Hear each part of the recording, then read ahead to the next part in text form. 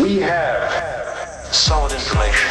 The top of the hour means it's time for a Dirt Alert. An up-to-the-minute look at what's going on in the world of entertainment on My Talk 107.1. Tell us some behind-the-scenes stuff.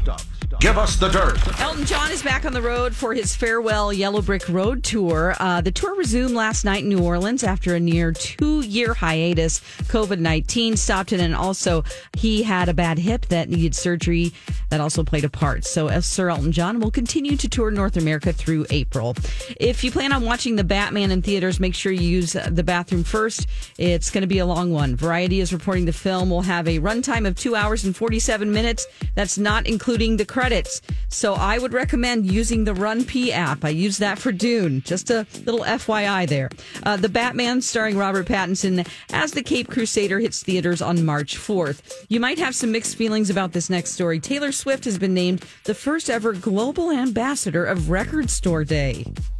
Record Store Day announced thanks to Taylor Swift for putting our sash on and serving the first ever Global Record Store Day ambassador, helping us celebrate the culture of the independent record store around the world. And she said she's very proud about this year, and then went on to talk about how important record stores are. So if you are totally into Taylor Swift and Record Store Day, you're going to love it.